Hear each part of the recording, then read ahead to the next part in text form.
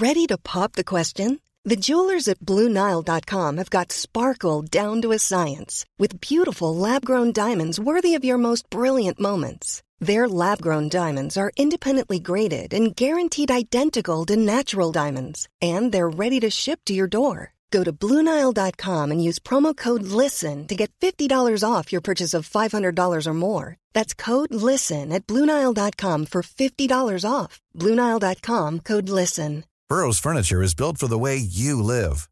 From ensuring easy assembly and disassembly to honoring highly requested new colors for their award-winning seating, they always have their customers in mind. Their modular seating is made out of durable materials to last and grow with you. And with Burrow, you always get fast, free shipping. Get up to 60% off during Burrow's Memorial Day sale at burrow.com/ACAST. That's burrow.com/ACAST. burrow.com/ACAST.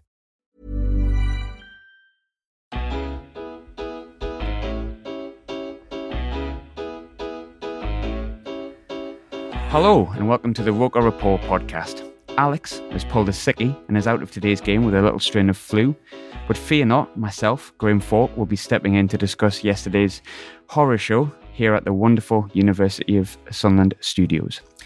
Alongside me to chat about yesterday's game, rustle through our bag of 3-word reviews and the future of Jack Ross is first and foremost our very own Paddy, who's making possibly his final appearance on the pod after getting a full-time employment as a journal. Well done, mate. How are you doing? Thanks so much. Not too bad, yeah. I'm just looking around for places to live now in Aberystwyth. So that's been a fun week so far. Which is Wales, isn't it? It is, yeah. Yes. West coast of Wales. West Coast Wales. Secondly, I've got the Chronicles' James Hunter. How are you this rainy Sunday, James? Hi there, yeah, I'm good, thank you. Drying out a bit after walking here. And last but certainly not least, Sunderland Echo's Phil Smith, a man with a rather impressive music taste, I thus believe. How are you doing? Are you well? Yeah, I'm fine. Thanks very much. Didn't expect that intro, did you? No, I didn't. That's cheered me up. Yeah, it's made my weekend. Thanks very much. So before we dive into yesterday's review, we do have our first competition winner of the show. This week, our friends at Football Bubbles offered one of our listeners a free Sunderland Quinn bobble hat, which is inspired by the legendary Irishman's contribution towards Sunderland's record-breaking promotion in 1999. It's also Quinny's birthday today. Did everyone know that? Yes, I've seen about 85 tweets to that effect today. I don't know if I would have known otherwise, but he's been well celebrated the day after a defeat. He's 53. Funny that. He's if anyone hasn't seen it yet, I posted up quite a rather good Lucozade video that he did in his Man City days, which is, for all intents and purposes, pretty shocking. But I'm pleased to announce the winner of that particular hat is at Gav Butler 1980. So if you're listening, Gav, give us a wee message and we'll send you over a nice hat. And since it's raining, you're probably going to need it. So as for yesterday's review, after 2 impressive wins against Sheffield United and MK Dons, Jack Ross's Sunderland has reverted to type yesterday and put in arguably their worst performance of the season, which is saying something when you think back to the Bolton game only a few weeks ago. Sunderland started with an unchanged 11. O'Nien continued as a shadow striker. Charlie Wyke fought off competition from the returning Mark McNulty to remain in the striking role, and McGeoch and Power were given the chance to continue their partnership in the middle. However, whilst the side remain unchanged, the performance was absolutely nothing like last week's rather comfortable win over MK. I think right from the first minute, Sunderland was sluggish in possession, beaten to every second ball, and pretty much bullied all over the pitch. And it was no real surprise when Lincoln opened up the scoring after some really poor goalkeeping from John McLaughlin. If fans were hoping that would wake us up, we were severely disappointed, truth be told, as we continued to shirk tackles, couldn't get our foot on the ball, and didn't show any cohesion right throughout the side. So early in the second period, when Bruno Andrade won a penalty after torturing De Bock on the break, he missed it, but they did add their second shortly afterwards. Aidan McGeady losing the ball up high up the field, and then Sunderland failing to deal with another counter-attack, and it was a smart finish from Tyler Walker. And in the remaining minutes, we huffed and puffed, but pretty much we looked bereft of confidence, a plan, and any will, really. So all in all, pretty terrible day. So I'll start with you, Phil. What did you make of yesterday's performance? Very frustrating, I think, mainly because not for the first time this season, we've probably gone into a game with everyone feeling like we were inching towards a best 11, if you like, or certainly a shape, a structure that's fairly reliable, obviously accounting for the odd injuries and what have you and the odd tweak. But that's in a way been the story of a season. Players who look to be edging towards top form, look to be finding the rhythm, look to be getting their place in the side, really not delivering. You look at the midfield balance that looked very good last weekend, very, very disappointing. Up front, didn't work, didn't hold the ball up, not a great deal of intensity. So that was, really, really frustrating because yet again, you go into this 2-week break and it's kind of almost back to the drawing board, if you like. And that was frustrating because after the 2 games last week, you felt as if maybe a strongest 11, some partnerships were beginning to form, and all of a sudden they're in doubt again. And that, no doubt the manager will take the heat for that inconsistency, and I'm sure he'll accept that. But it's frustrating watching the players from that perspective as well. What did you make of it, James? Yeah, well, obviously it's very similar to what Phil said. What's so frustrating, I find, is you have two. You have an unchanged side between the game down at Lincoln and the game against MK, and they deliver two completely different performances. There doesn't seem to be any rhyme or reason to that. You've got the same personnel playing in the same system with the same tactics. So I don't think that you could level criticism at Ross for tinkering with things or changing things unnecessarily. You win a game, so you keep an unchanged team. So when that team, in my view, lets the manager down, then I think that that it's the players that need to look at themselves. Ross was quite scathing afterwards in his assessment, saying that the players didn't do the basics and the fundamentals right, and he accepted responsibility for that as the manager. But I put it to him after the game. I said, a manager can accept responsibility for his selections and tactics and shape and what have you, but should the manager have to accept responsibility for players not doing the basics, not running around, not putting in the work, not putting in the effort? That shouldn't be something that a manager has to ask players to do. Players should do that off their own bat. So that's what I found the most frustrating aspect of the game at Lincoln. And Paddy, did you go, Paddy? No, I couldn't make it. You didn't miss out, don't worry.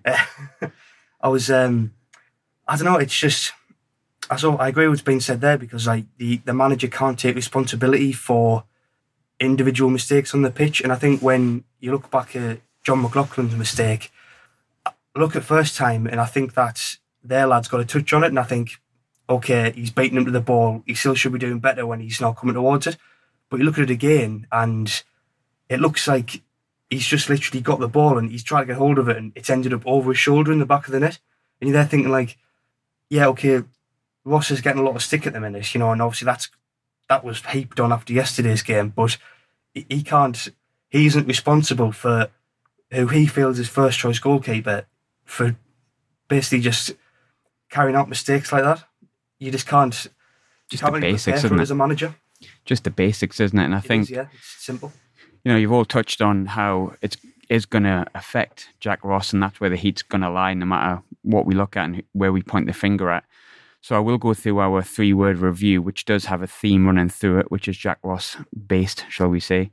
The Hashpipe 83, which is our lovely Sean, who might have a bit of a nightmare editing this because I'm terrible at sound, said, hit the road. I'm guessing he means Jack. Adam Thika said, Donald must act. Jake Collinson said, Jack's time's up. Mobile Mackham, improvement not happening. Janie M, even I've turned. Gav said, not getting promoted. John K's Tractor said, where's Keane's number? Sean Gunnar Graham, very average squad. Someone called Till I Die, I'm assuming that's Sunderland, said Ross, Dross and Loss. And Craig Robinson said, regression, not progression. And rather funnily, David Rankin said 81 more points. So I suppose in a sense you can see that the heat has sort of turned up on Jack Ross. I think he was under a lot of pressure anyway coming into the game, especially after that Bolton game. It feels like he's only ever 45 minutes away from people basically saying he can no longer be in the job, he can't continue with it. But James, you spoke to Jack after the game and you've already sort of spoke about that already. He seemed pretty downbeat. He sort of admitted it was an embarrassment. There's a lot of talk around sacking him, but do you pick up a demeanour from him in particular that says, maybe he'll walk away from it? His comments over the past few weeks just indicate a lot of unhappiness. I don't get that impression. No, I think he's frustrated at the situation as anybody else would be. I think he it's very difficult for any manager when you don't know what you're going to get from your players from one game to the next, and that's what I was highlighting by the difference between the two performances in the last two games. I don't get an impression that he's ready to walk away from the job. I mean, why would he? The sixth in the table, 4 points away from automatic promotion. The biggest problem, I think, and I've written about it today, is that there's an impression out there, there's a feeling out there amongst some fans, not all fans, but some fans, that Sunderland should be walking this league, and that is setting up an unrealistic expectation, because this squad, this team, is nowhere near good enough to walk this league, and you only need to see the team in action to see that. It's not as though this is a squad of League One champions elect that's being held back by Jack Ross. This is a good League One team that's capable of mounting a promotion challenge, capable of winning automatic promotion. But there's the idea that Sunderland should just turn up at these places, be it Bolton, Lincoln, wherever, just say thanks very much for the 3 points and walk out again. It's a nonsense, and it's dragging the club back, because every time they draw a game, or obviously yesterday, I'm not defending yesterday's performance or result, not at all, but the point is, every time there's a drop point, there's a really bad reaction to it. It becomes a very hard club to manage. I've seen it here, going back a long period of time, really. It can be a very difficult club to manage. And a lot of managers have come unstuck here. In my sort of 20 years covering the club, there's been an awful lot of managers come unstuck here. And it just feels as though there's a bad vibe all the time at the moment. And even when Sunderland won 5 games in a row, that only quietened things down a bit. It only needed one bad result and everything came back again. 2 wins, as you spoke about, against Sheffield United and MK. That quietened things down, but it was straight back again, after one bad result. And that's a really difficult situation for a manager to handle. And I just don't know how you break out of that cycle. I think that Sunderland are a decent League One team, but the idea that they are far and away the best team in this league is a nonsense. And you look back at the start of the season, Sunderland started off with 2 1-1 draws, one against Oxford, one against Ipswich. The first meltdown of the season was after that Ipswich 1-1 draw. Well, Ipswich are top of the table. They're still unbeaten. Here we are now in October. Maybe people should look back at that result now and think, actually, it wasn't as bad, actually, as people made out at the time. But at the time, 2 1-1 draws, and people were ready to sack Jack Ross at that stage. I don't know. It just doesn't seem sensible to me. What about you, Phil? I think we've talked about Jack Ross's demeanour, and a lot of fans will use his demeanour against him. There's a lot of chat of his hands are in his pockets, which I'll be honest with you, that doesn't really matter whether you're shouting and screaming or not. But do you feel like, just in the past few recent weeks with his comments about fans and just his general demeanour, do you think it's getting to him? I think for starters, he's never really someone who's spoken in cliche or necessarily said what you would expect him to say in press conferences. He's always been a little bit like that right from day one. He's never been an emotive speaker. He's never been a tub thumper. And, we would always say never too high, never too low. So I wouldn't read too much into that. But I think, quite honestly, it's been a difficult period for the entire club going back to the Wembley playoff final. And I don't think it's by design or malice, incompetence, bad leadership, anything like that. But since then, let's be honest, the club's been in a fairly permanent state of uncertainty since then. We've been talking about potential new investors going back best part of a year now. It was being spoken pretty publicly on the record as far back as March. You had a situation where Jack's going for his summer break and it looks like possibly Mark Campbell's coming in. I know Stuart Donald would say it wasn't that advanced, but there was a decent chance at that point he was going to come in. He was going to bring in John Park, who was going to run recruitment. He was going to be signing the players. Didn't happen. Now, subsequently, given some of the things that Mark Campbell said about players he's going to sign, I think most people would say, well, maybe that was for the best. But let's be honest, that was a long period of the summer gone. Since then, same thing again. Protracted takeover talks. Understandably, you have owners who have to be cautious. They can't come out and talk as they maybe would like to, as they would have at one stage. Absolutely no problem. The deal is dragged on a little bit. No problem. You've got to get the right deal. You've got to get the right people. Not a criticism at all. But it's created that element of uncertainty right throughout the club. And I think it has made Jack quite isolated. Yeah. I think it has made him isolated. I don't think it's been particularly easy for him to manage that. That's not an excuse for yesterday's performance by any stretch of the imagination. And I've absolutely no issue with the debate about whether he's improved the team, whether he has he's put in place and is selecting a team that at the moment is going to challenge for the top two. It's a perfectly valid debate, but it can only be one part of the debate of this football club. Because when you're in a situation where you've effectively been in takeover talks for the best part of 6 months, naturally that stops you driving parts of the club forward because everything is on hold. Okay, Sunderland still did transfer business in the summer, but it's very difficult to drive the club forward when there's that uncertainty. So I think there's a lot of questions for the club to ponder at the moment, for fans to ponder.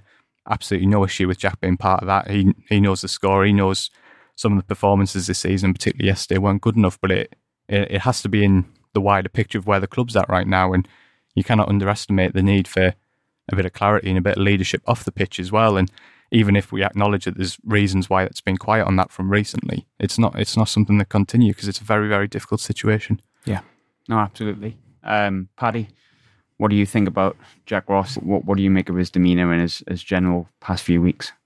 Well, it's interesting because I remember when he first signed, I remember like in the first few games, I noticed a lot of people comment on how he didn't really sort of like, he wasn't very commanding in his 6-yard box and he looked like quite a sort of people referred to him as like a sort of a cool customer. So at that point at the start, it was sort of seen as like a compliment. They said, oh, this guy looks pretty like calm and collected, you know, maybe he's like we don't need like a big name guy to sort of take us back to where we want to be. But now obviously when the results haven't been going our way for the good part of a year, let's be honest now, like we haven't really been... It's getting up to the year, isn't it? We haven't been on a good, consistent run and look like really bulldozing teams at any point in League One. And I think that's frustrated a lot of people to the point where this compliment of how he's like looks really calm and collected and it's all of a sudden changed into, well, he's got his hands in his pockets or he's sat down in the dugout or he doesn't look bothered. So it's been interesting seeing that sort of change with the way that the team's been playing. I think obviously it's been touched on before that we had that run where we won 4 or 5 games, but it's in the back of your mind, like if there's one bad result, then all the negativity is just going to come flooding back in. So it's almost like you're waiting for that. I got the point where I feel like I'm waiting for that negative result because you think like it's going to come, you know, we're going to slip up against somebody who we're not expecting to slip up.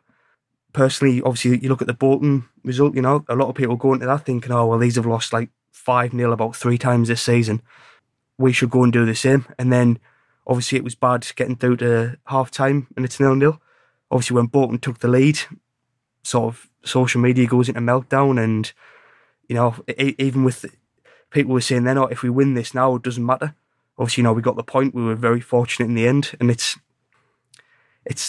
is hard to say because obviously you don't want to think about the negatives, but at the minute with the way we're playing, they do exist, don't they? Yeah, it just feels like we're always on the verge of just capitulating, you know. And we did it at Peterborough in the sense that we got, as well as the 3-0 defeat, we went down to 9 men. And obviously at Lincoln, you know, they sort of hit us with the sucker punch early in the second half of the second goal, and then you got like half an hour where it was flat really, you know, nothing was really happening. And it's just, obviously it's not the first time it's happened this season. It's happened a couple of times already and it is only October. So I don't think Ross will be, I know he's fully aware that obviously there's a lot of fans are now against him. And I think he came out yesterday and he said how he found the performance embarrassing, which I'm not sure if he said this before, but I found quite interesting because I've never really heard him be that emotive. You always used to like, it's the first time I've heard it as well. And just to touch on that, he was, and probably Phil and James can probably remember this as well. Last year, when we were going through that period of like drawn games, he was, I wouldn't say defensive of his players, but he protected them very much, didn't he? And very much laid on the positives. Well, that's why I find it interesting that you used the words sort of downbeat, or you didn't use the word defeated, but you know, that kind of implication from yesterday's press conference, because I did not get that impression at all. I don't know what James can get. For that exact reason, there's been times where Jack comes out for a press conference after a disappointing result and there's that sense that criticisms come in that he feels is unfair or unfounded or comes from the wrong place, whatever. But yesterday there was none of that. Yesterday was, well, like an acceptance. What else are you going to say about that performance? Everyone can see it was rubbish. I didn't see him as particularly downbeat yesterday at all. I mean, I don't know what James thinks of that, but there was almost that. Well, yeah, okay. There's been times in the past, and I'll stand by what I said. But on this occasion, you have your days in football.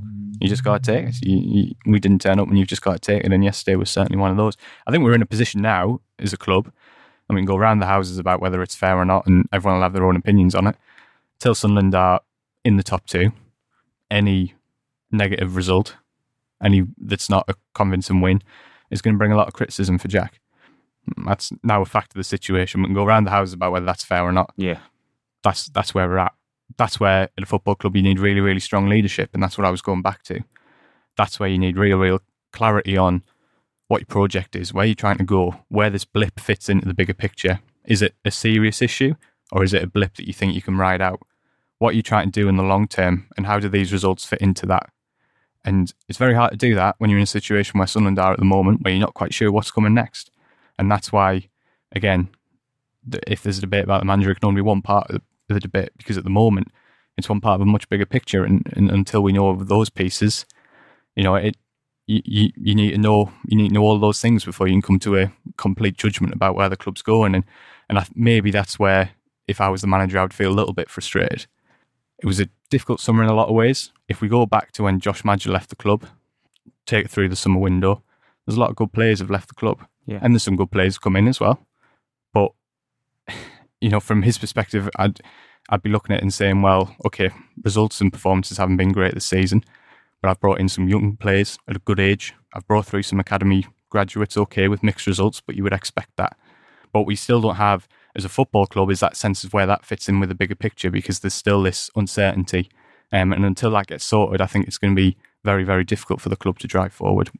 Talked about, I've made no secrets on this podcast. I'm not a huge fan of him, but I'd very much take on board that he has, and I'm pretty certain he would have had some sort of meeting with the likes of Mark Campbell, and that would have disrupted his summer and how he felt. But I think, it wouldn't be fair, and I know a guy on Twitter, Penshaw Mackham, actually asked a really good question.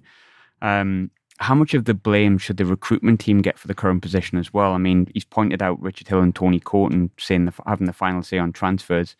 I think we've heard different opinions on that. But if you look at the players that have left compared to the ones that have come in, maybe it's too early to judge, but the likes of like Reece James, Honeyman, Cattermole, Maja, Adam Matthews have all gone. And based on the evidence so far, are they weaker players than that we've let go? The likes of De Bock replacing James, Dobson replacing Honeyman, Ledbetter, Cattermole, Greg Maja, McLaughlin, Matthews. Has the recruitment team got something to answer for as well, do you think?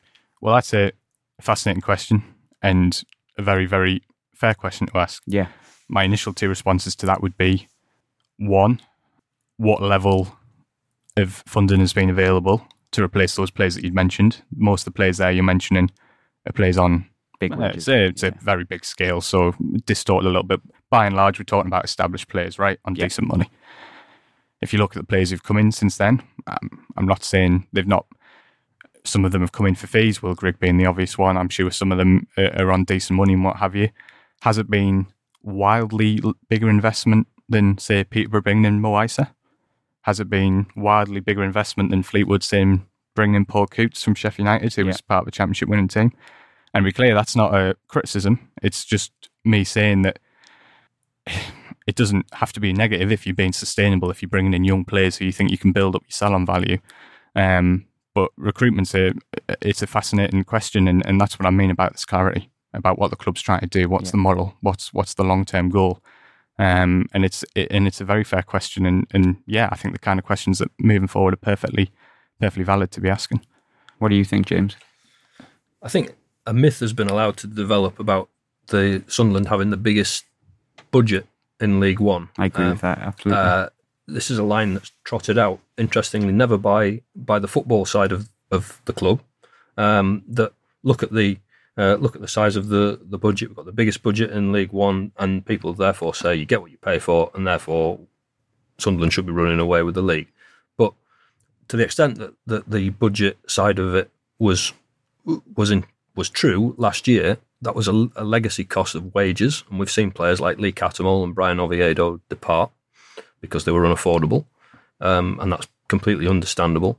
But look at the actual investment from the owners in the playing squad this summer. There's only one player arrived for any money, George Dobson. The rest of the signings were free transfers, loan signings. So the idea that Sunderland are somehow outspending everybody and they should be leaps and bounds ahead of everybody is just not the case. I think that you make the point about the recruitment side of it and Tony Coton and Richard Hill. The Mark Campbell proposed takeover was incredibly close to going through last year, whatever anybody says. And there were people within the football club, within the recruitment setup, that thought they would no longer be here. And all of a sudden, when the takeover fell through, those people were told, actually, you are needed after all. And so they had to make a standing start on the recruitment. And that's kind of flown completely under the radar. People don't realise, a lot of the time when criticisms are made, people only have the slightest understanding of what's actually going on behind the scenes. And so you end up making a standing start to your recruitment. You're late to it. So other people have signed the players that might have been your first choice in certain positions. Obviously, the one big signing that the club has made under the present owners was Will Grigg in January. Yeah. A signing that hasn't worked on any level, but a signing that has only been a huge failure because of the sheer size of the transfer fee. And you'd have to ask why that much money was paid for that player at that point. And if it hadn't gone to deadline day without Sunderland bringing in a striker in January, then Wigan would not have been able to hold Sunderland to ransom. And so you need to ask why that's happened. I think that's the key question on that particular signing. But I think that, as I say, I think this squad is not much, if any, stronger than last season. But if that's the budget you've got to work with, that's the budget you've got to work with. You've got to try and bring in players that you think you can get something out of. Last season, Sunderland brought in Luke O'Nien, a player that I'm pretty sure no Sunderland fan or very few Sunderland fans would have heard of before he arrived here. But he's turned into and developed into a very, very good League One player. A player Sunderland could make a profit on if they wanted to sell him tomorrow. It might be that George Dobson is that player this season. You have to give players a bit of time. We're only 11 games into the season, but I just think that overall, you need to have an appreciation of the budget that they're working to, and the fact that the uncertainty over the takeover, first the Mark Campbell one, and now the MSD partners, which I know Stuart Donald says is not hanging in the balance, but he also said it was better than 50-50. Well, that wasn't as advanced as we'd all been led to believe. So you don't really know where these things are on the track. It's affecting everything, as Phil said. New contracts for players, they're virtually at a standstill because nobody dare commit any money, and players don't know what the plan is going forward. So at the moment, all these things combine, and it makes a very, very difficult situation with what's going on the field. It's taking on the same shape off the field as well. Paddy, do you think you could have been helped by the recruitment? I think, no, I'm sort of in the same boat. I think if you look at some of the players who obviously we had last season and have obviously, we look at most of them have sort of gone on to, I suppose some have gone on to sort of better things. I mean, look at Honeyman's become a regular now for Hull in the Championship. He's basically doing, he's doing what he was doing last season, but you've got to think that, he hasn't got the responsibility of captain. He hasn't gone in there as like the local lad with the captain's armband, which is something which I never really agreed with. And I think that's what sort of helped him make up his mind to sort of move away from the North East and maybe try and sort of kickstart his career somewhere else. But no, I think we have got a good League One squad as it is. I think it is just a case of a lot of people getting tied up in this idea that we do have lots more money than any other League One team to spend, because that's just it. In the end, that sort of rumour and that sort of idea, it's going to be harmful because every week, every 1-1 draw and every away defeat we have, you're going to have people coming away from the match thinking, like we've got a bigger budget than them, we should be smashing them. It's like, we haven't, and even if we did, we haven't got that pulling power to attract the players to really walk the league like a lot of people think we should be. And I think it's a case of being realistic. And it's frustrating how sort of a year and a half into being in League One, there's a lot of people still haven't sort of adjusted to that. So I think obviously the recruitment hasn't helped with, there's been other distractions elsewhere. But I do think that I honestly don't think we are much worse off, other than the fact that we don't have that striker, which we had in Josh Maja, who, the team could play. I remember numerous games before Christmas last year where the team wasn't really turning up, but Maja was there to get a goal and we'd nick a win or we'd get a point. So it's just like, it's got the point now where we don't have that one player who we can rely on for that, that quick turn, that little bit of magic just to like get us a result out of a game. And I think it's obviously further down the line, the fact that I think it's something like since Maja left, I think about 4 or 5 strikers have got less goals than what Maja got before Christmas. I think that's really concerning. So I do think overall the squad does look okay. I don't think it's much worse off than last season, but it's the clinical finisher what we're missing, and we're really suffering for it. I think we've discussed a lot about the things that have hindered Jack Ross, and just to kind of play maybe devil's advocate a little bit, and I'll come to you first, Phil. I mean, when you look through Sunderland's team, I don't think we're as good as we would like to be. Don't get me wrong. I'm not saying we're good enough to win this league, but surely a team with McGeady, Maguire, Power, McGeoch, McLaughlin, Willis, all players that pretty much, off the top of my head, most teams in League One would take. Surely Jack Ross has got to be getting more out of them. Well, certainly more than yesterday and more than on a few occasions this season, so no problem with that. I guess what my retort to that would be, playing devil's advocate as well, is that, yeah, okay, you've got good players there, but have you got a good blend there? Have you got a good variety there? And the question I would pose is, Lincoln's second goal yesterday, do you think Sunderland could score that goal? No, haven't got. Well, there we go then. So you've got good players, no doubt about it. Good players who, by and large, should be winning a lot of games at this level and be pretty competitive, which they are. But I think there's plenty of players in this league from other teams that I would take. Yeah, players with athleticism, players with pace. I would love Doncaster's Ben Whiteman in Sunderland's midfield. I would love Bruno Andrade. I'd love Tyler Walker up front. Yeah, Ivan Toney. So Sunderland have got good players, yeah. And you're absolutely right. I'm sure any of those clubs would take 1 or 2 of Sunderland's players and love to drop them in their team. But there's plenty of other players from other teams as well that I would have in the Sunderland side. So I've got no issue with your point. I think Sunderland have got a squad that should be challenging this season. Absolutely no doubt about it. I don't believe they've got a squad that should be flying absolutely miles ahead in the division. Okay, maybe Ipswich don't either. Maybe they've also got a very good squad at this league. And fair play, they're delivering some really impressive results. Absolutely ruthless up front and at the back. And, there's no doubt that the manager's responsible for that. But in response to what you're saying, I agree to a point. But yeah, there's plenty of other players I would have in this Sunderland team as well. And I think yesterday was a perfect example of that. It's funny you mentioned pace and power. I think we've missed that for the best part of a year, maybe longer than that, haven't we? It's stretching back. And I guess it goes back to recruitment again, though, doesn't it, James? I mean, I don't know what you think about obviously having the right kind of players. Do you agree with Phil's sentiments that we need maybe some pace, power in the middle? Yeah, I think that's pretty evident. I think what's interesting is the point that you just made about the players that Sunderland have got, Conor McLaughlin, Jordan Willis and Chris Maguire and whatever. That kind of puts the lie to the previous point you made about the recruitment team being no good. Only one of those two things can be the case. For the record, it's not necessarily the points I'm having, but the questions that I'm posing. The question that you pose, which I have to do. That's what I was meaning.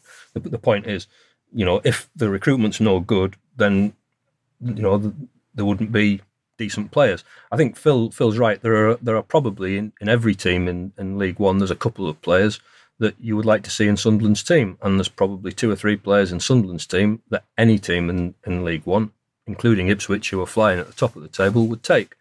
I think that's what I'm trying to get at. It's not as though Sunderland have got a team of players that are capable of walking the league. They're a good team. They're a competitive team. They're a team that will challenge for promotion under Jack Ross if everything is left as it is. Will they improve on last season's position? I think they can. But you can't just assume that Sunderland will walk away with this league. And changing manager now will not necessarily make any difference. It will not turn this team into a team capable of walking the league. You might be able to get a little bit more out of it. You might end up with somebody that gets less out of it. But you won't transform the team by bringing in a new manager if that's what people are wondering about. Paddy, I'll come to you with this one. Since we're on the subject of players, there's been a little bit of debate surrounding John McLaughlin. I don't want to write him off at all, and I think he is a very good goalkeeper, but there's definitely he's definitely not on the form he was last season, and there's been a lot of calls for Lee Burge to come in. Now, his mistake yesterday was probably his worst of this season, and he's made more than the first 11 games than he had the whole of last season. But would you replace him, Paddy? I think at this point I would want to replace him, but it will be more for his own confidence. Yeah. Because I think he showed us last season that he is a good goalkeeper, and this season I don't know what it is. It's just something, it's psychological. It's the mindset where he just hasn't looked like he hasn't looked like the goalkeeper who arguably won us points last season with some of his performances. Cause there was times last season where he'd be keeping out efforts left, right, and centre, and you got to think, well, he needs support for this. We can't just be relying on a above average League One goalkeeper to basically save us enough points to get in this top two when the sort of outfield players aren't really doing the job. But no, I think it's a good time, with there being an international break, to have a bit of a tinker with the team. And I think I would start with bringing in Lee Burge for the, I think it's Wycombe we'll have next. Yeah, Wycombe in the league now. Game, yeah. Just what you want, by the way. Wycombe away. Yeah, right now they haven't lost a home game this season. I don't even mean form. I just mean generally. Oh, yeah. I remember them were kicked off the park down there, weren't they? Yeah, it was horrible, that game, wasn't it? Even last year. George Honeyman managed to lose his right. I was minging that. It was horrible. What do you think, Phil? Would you bring in Lee Burge, or do you think that affects McLaughlin's confidence? Quite honestly, no, I wouldn't. I don't think there's any doubt that John McLaughlin's not quite nowhere near the form he was last season. I still would counter that by saying I think there have been times where he's been good this season. I think back to the Rochdale game, the last 10 minutes, he was really good, really commanding his box. Portsmouth as well. I thought he finished the game well. So that's not to say that he's not made errors or whatever. It's blatantly obvious that he has, but I just think there have still been occasions this season where we've got a good goalkeeper. And honestly, I would like to get his contract sorted, remove that away from him. Yeah, you've got this security that you need. You're here. You're our number one, and I think you might see an improvement in performances after that.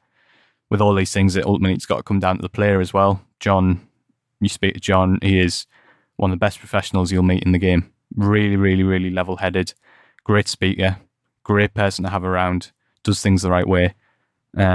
Frustrating at the moment. There's no doubt that he's off form, but I would love to get that contract situation wrapped up, give him that security, put it back on him, right? You're our number one now. Here's your contract. You know you're here. Go and get back to the levels we know you can produce, and I think you would maybe get a response. What do you think, James? Do you think the contract situation may be affecting him more than we know? I think it does. I think it's only natural it happens to players. It's just an uncertainty at the back of your mind, and it goes back to, it feeds in back to what we were saying earlier about the uncertainty over takeovers, because that's what's proven to be the logjam. People don't want to make big decisions at the top because they know that there might be a change of ownership coming. So I think that is a problem. But as far as the goalkeeping situation more generally is concerned, I would still keep John McLaughlin as my number one for now. I wouldn't. That's not to say that I've got anything against Lee Burge, because I haven't. I think he's been absolutely fantastic whenever he's been called upon. I'm pretty sure you'll see him play against Grimsby on Tuesday night, so it'll be another opportunity. But I feel at the moment that almost Ross is on a bit of a hiding to nothing, whatever he does in any given situation. In that, if he does make a change of goalkeeper, which is something that, as you say, there's a growing feeling amongst fans that he should do. So if he makes that change against Wycombe and plays Lee Burge, and if Lee Burge makes a mistake, then it will be Jack Ross's fault, and what's he changed goalkeeper for, and so on and so forth. I do feel that he is in a bit of a no-win situation in any of these given decisions that he has to make, and it's a shame, really. But ultimately he's the manager and he has to make these kind of decisions. But it does feel as though there are people willing to use anything, whether it's keeping your hands in your pockets, for goodness sake, against you. If people don't like you and you have your hands in your pockets, that's why they don't like you. If he was waving his arms around like a windmill, that's why they wouldn't like him. Do you know what I mean? You are in one of those situations where people will find something to pick fault with, whatever you do. And the only answer for any manager is to counter that with results and performances. It was quite funny going back to the Bolton game, talking about, because I'll repeat, I'm very much, I don't feel he's the right man, but I do feel at the same time some of the criticism he gets is pretty strong. Going back to the Bolton game, my girlfriend actually noticed he went to write a note on his leg, as you do, and bent over, and some guy kicked off and said, "Look at him, he's just looking at his shoes." To which we kindly pointed out he was actually writing a note to hopefully spur the team on to get an equaliser. But there you go. But yeah, I very much think there is that, and that actually brings me on to something I did want to discuss. And I'm not gonna hide it at all. I think I'm going to ask sort of you first, Paddy, first and foremost.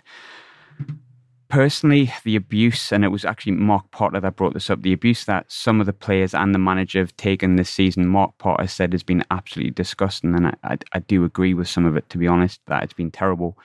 You can rightly criticise where it's due, he says, but some of the personal comments in the grounds and social media is embarrassing to the rest of our fan base, and he specifically pointed out the situation with Tom Flanagan yesterday. Has everybody seen that? Yeah. I've not seen it. I'm aware vaguely of it, but yeah. What do you think, Paddy? Do you think that it's just been a bit way too vitriolic? Yeah, I don't think there's any need for that. I think, Tom Flanagan, he divides opinion. I think there's going to be a lot more negatives. Didn't even play yesterday, bless his heart. That's the thing, yeah. He's come out, he's seen that there's obviously people waiting for autographs. He's gone out and signed them. 95% of the people there are being, obviously grateful that he's come out to sign, and then you get one person who just has to say that comment. They don't need to, but obviously somebody's going through their mind thinking, no, I need to say this because, I don't really know why he's got to say it, because it's pointless. And all it's going to do is it shows up how bad some of our fans can be. Obviously, not all of them. It's all in these cases. I think every club has that exactly, element, doesn't it? And you hate to see it. And I think I do think there's a lot to be said for how well Flanagan handled it. Because I'll be honest, I can't go into details, but that's not the first time Tom Flanagan's had to deal with something publicly. And I think he handled it quite well. But it's just not on, is it, Paddy? Really? It's just that doesn't. I get that people want to vent their frustrations, but just shouting at a player who was an unused sub that day, who's come out to sign autographs and chat to people, it's just, I don't really see what that's achieving. And I agree. I think Tom handled it really well. I think if it was other players might have, approached the guy more and maybe given him the attention what he probably wanted. So I think it was fair play to obviously Tom for reacting how he did. But it's bad because it gets shared on social media, then more and more people see it, other supporters of other clubs see it, and it's not nice. I know it's a minority, but it doesn't look good when you start having like fans shouting stupid things at players after a disappointing match. What do you think, James? Do you think it's been a bit too far this season sometimes with certain individuals? I think people just in general, not just in this football club, but I think people in general get far too excited and over. I don't want to say take things far too seriously, but what I mean is people get so het up about things that they can't control, and the abusing players, in that way, or on social media for that matter. It's just not acceptable. It doesn't reflect well on the football club, even though it's only a tiny minority of people that do it, and it certainly doesn't reflect well on them as people and human beings. And what I'd like to see is the 99% majority of Sunderland fans call these people out for what they are. That's what I'd like to see. How about you, Phil? I mean, I wanted to make a point actually before I hand over to you, Phil. There's been a lot of talking about Jack Ross, and a lot of it is Scottish this and Scottish that, which evidently I take offence to. But what do you make of the kind of? It's been vitriolic this season, hasn't it? A little bit. I think it's just a society thing. I would always say where society leads, football follows.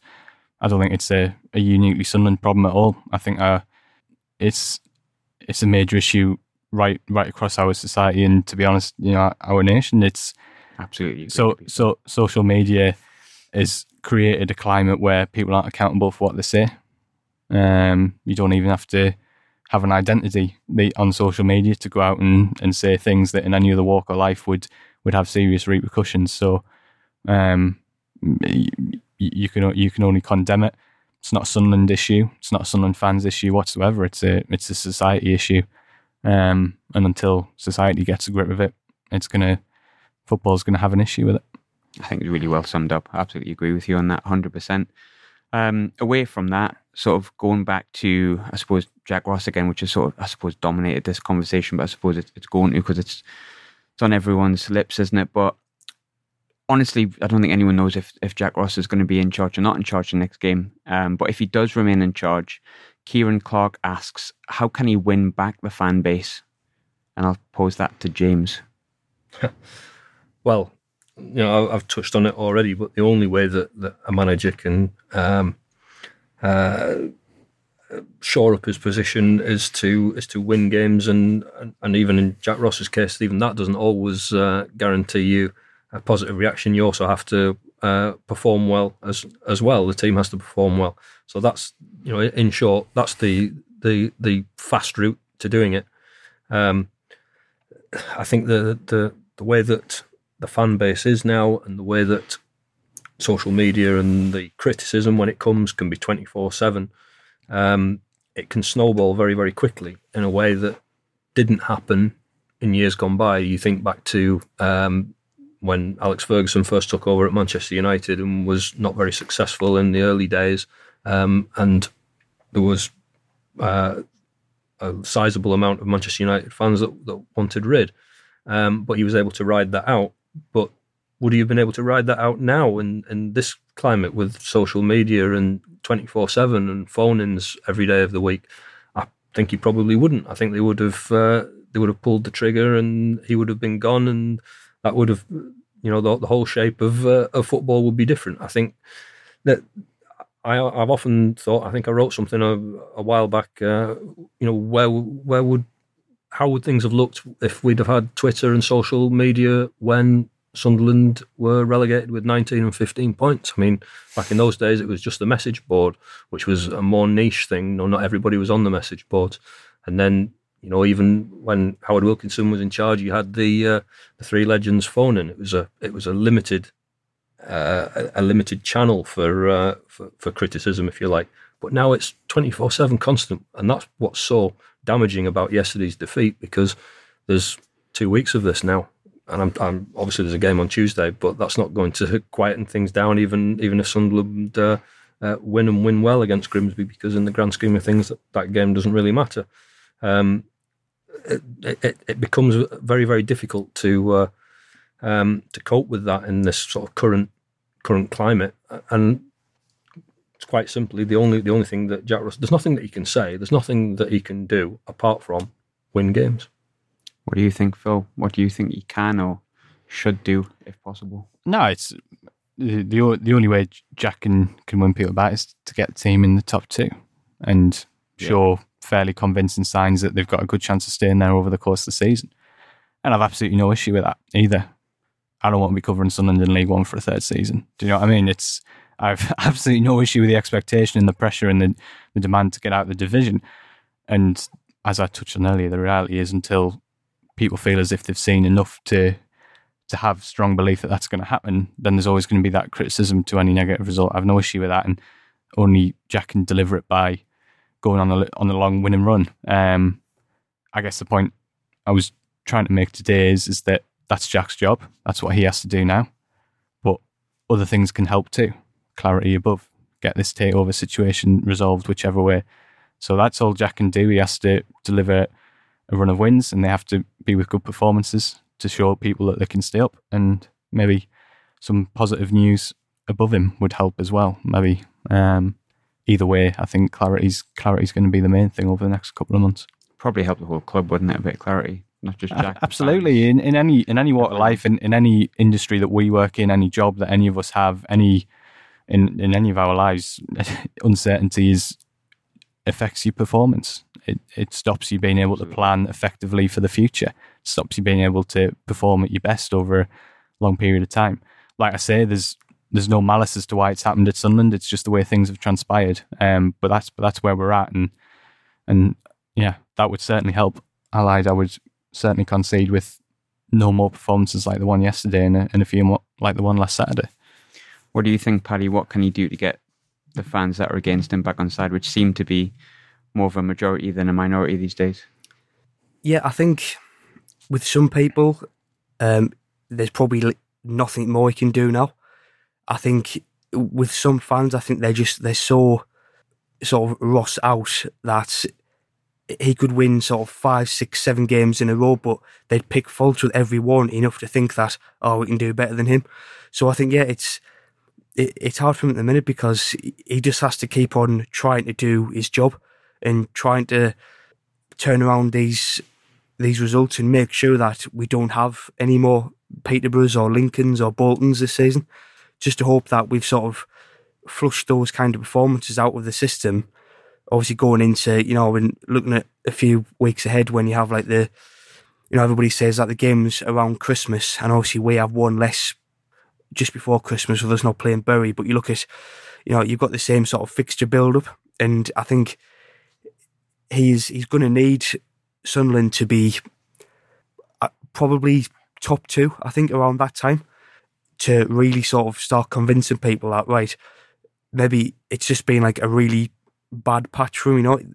There's been something in the team which he hasn't been able to get right for a few weeks or a few months, but it's got to start now. And I think with this international break, obviously, we've got now, I just think it can go obviously one of either two ways. Either, the speculation or like the rumours of, is Ross going to get the sack? If they do come true, then it'll give us, a week and a half, a week, depending on when and if it happens, to get a new boss in.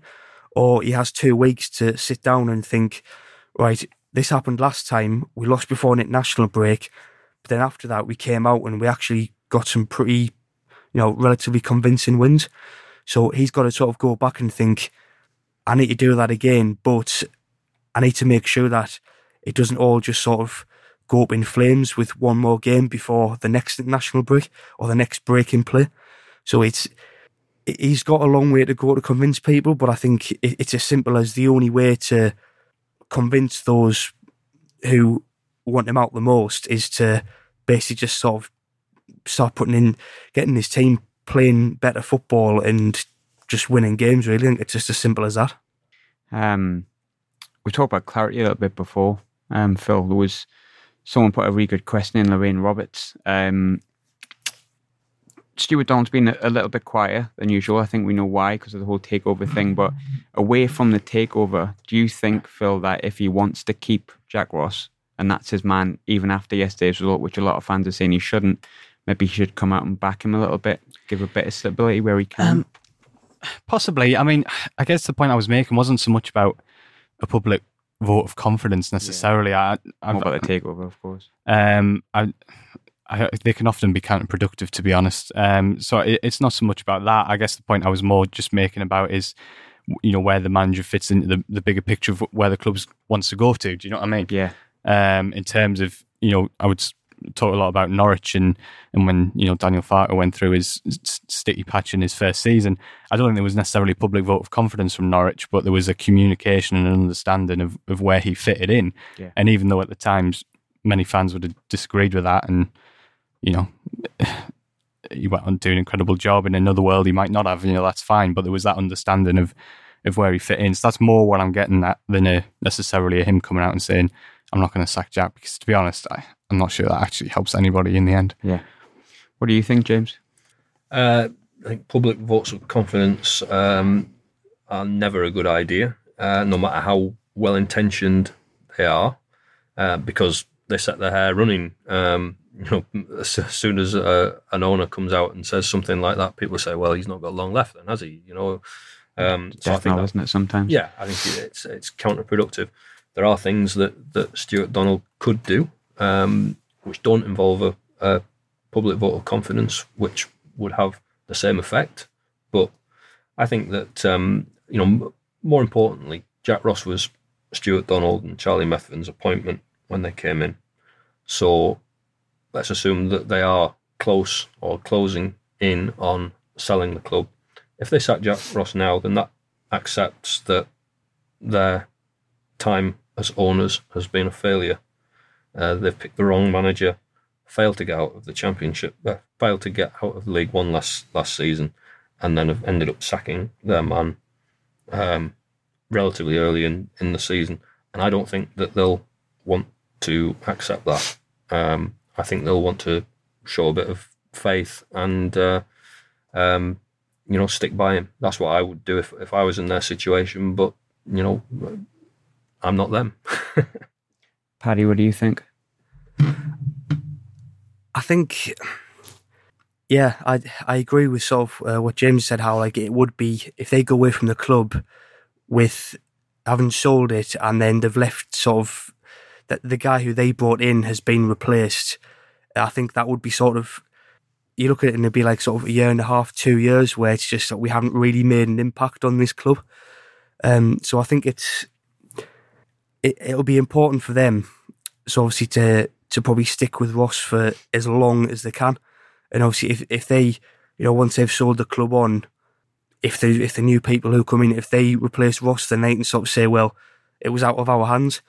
But I think obviously they'll want to, not so much save face, but just to sort of leave with that a bit more sort of credit in the fact that they've stuck with the guy who they brought in at the start of their sort of tenure at the club, who they thought was going to be the best man for the job.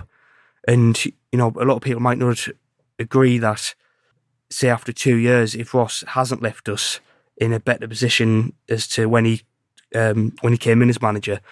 But I think it will be important for, obviously, the outgoing owners to sort of just to have that on their CV, just to say like, well, we've come in, we've financially sort of stabled the club as much as we can, or within our limits, and we've basically made the club an attractive prospect to take over. So we can sort of move on now. Whether we are in the Championship next season or not, I think they can sort of feel that Ross will still be there, but other parts of the club will be better off than what they left it. So I think that'll be sort of, it'll be sort of a tick in the box for Methven and Donald, I think. So I'm going to put you all on the spot a little bit, if I can. I'll go with Phil as the other one I can actually see.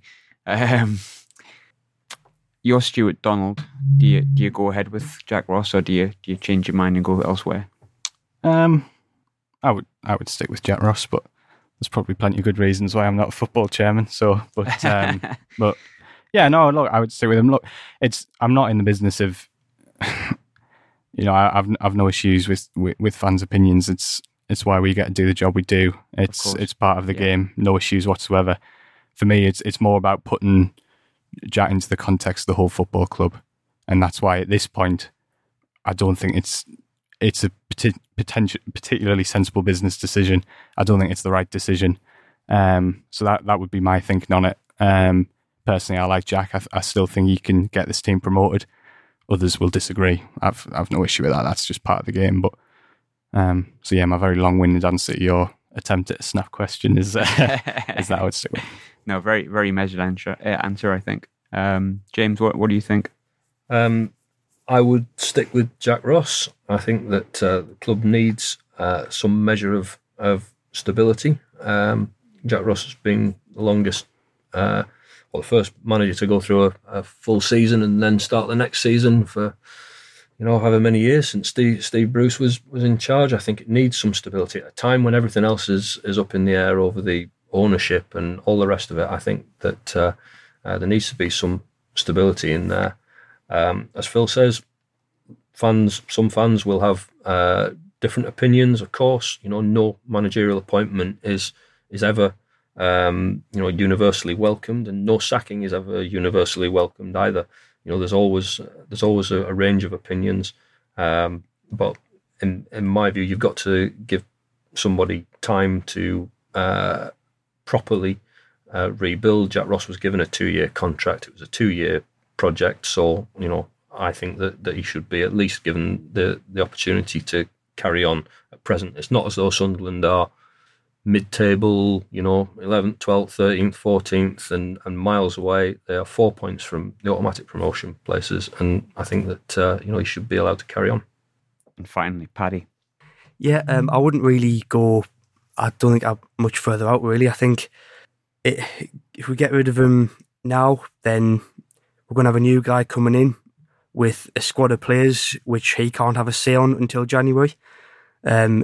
Nobody knows, obviously, what there will be to spend in January. Usually with Sunderland, you look at the last couple of years, we haven't really been able to sort of push the boat out in the January window.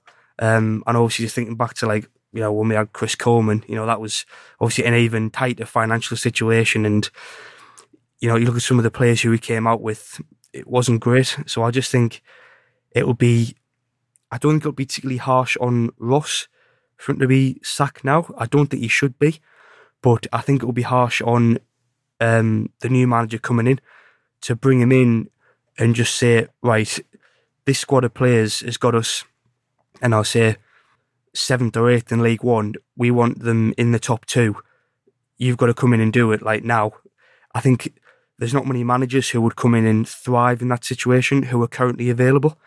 So I just think a bit of patience, not so much patience, but more just persistency with Ross and, the squad which he's built is probably most important to this point. So I've got less and less faith in him, but I still think he should remain as manager for the sort of foreseeable future. But it just depends on sort of how I think you've got to sort of ask this question again around maybe Christmas. I think if we're still sort of 7th or 8th and, we're sort of like grinding out wins and then getting turned over by teams we shouldn't be, I think that's when the pressure's really going to be on. But as we've said before, we are still only basically a quarter of the way through the season. So there is still time. I don't think it's panic stations yet. It's just in the wake of such a bad performance, it's hard not to think about obviously replacing the manager. So no one's up for Apollo Di Canio then, no? Fair enough. Well, just before you go, obviously earlier this week, we did announce another Rug Report giveaway. Our second of the pod. We're giving things away here, geez. To celebrate the launch of FIFA 20, we did team up with Game Sunderland to give away another copy of the latest game in the FIFA series. We had almost 500 entrants, which didn't really surprise me, to be honest. And I'm happy to announce the winner is at Tomo SAFC. So congratulations with that. Please DM us with your contact details and we'll get that sent over to you. But aside from that, that's all for this week. Thanks very much to Paddy. No problem. James. Pleasure. You're very welcome. And Phil. Pleasure. Don't forget to subscribe to the Rug Report on all platforms if you haven't done so already. And enjoy your 2 weeks off from the football, apart from that checker trade game. Leasing trade game on Tuesday.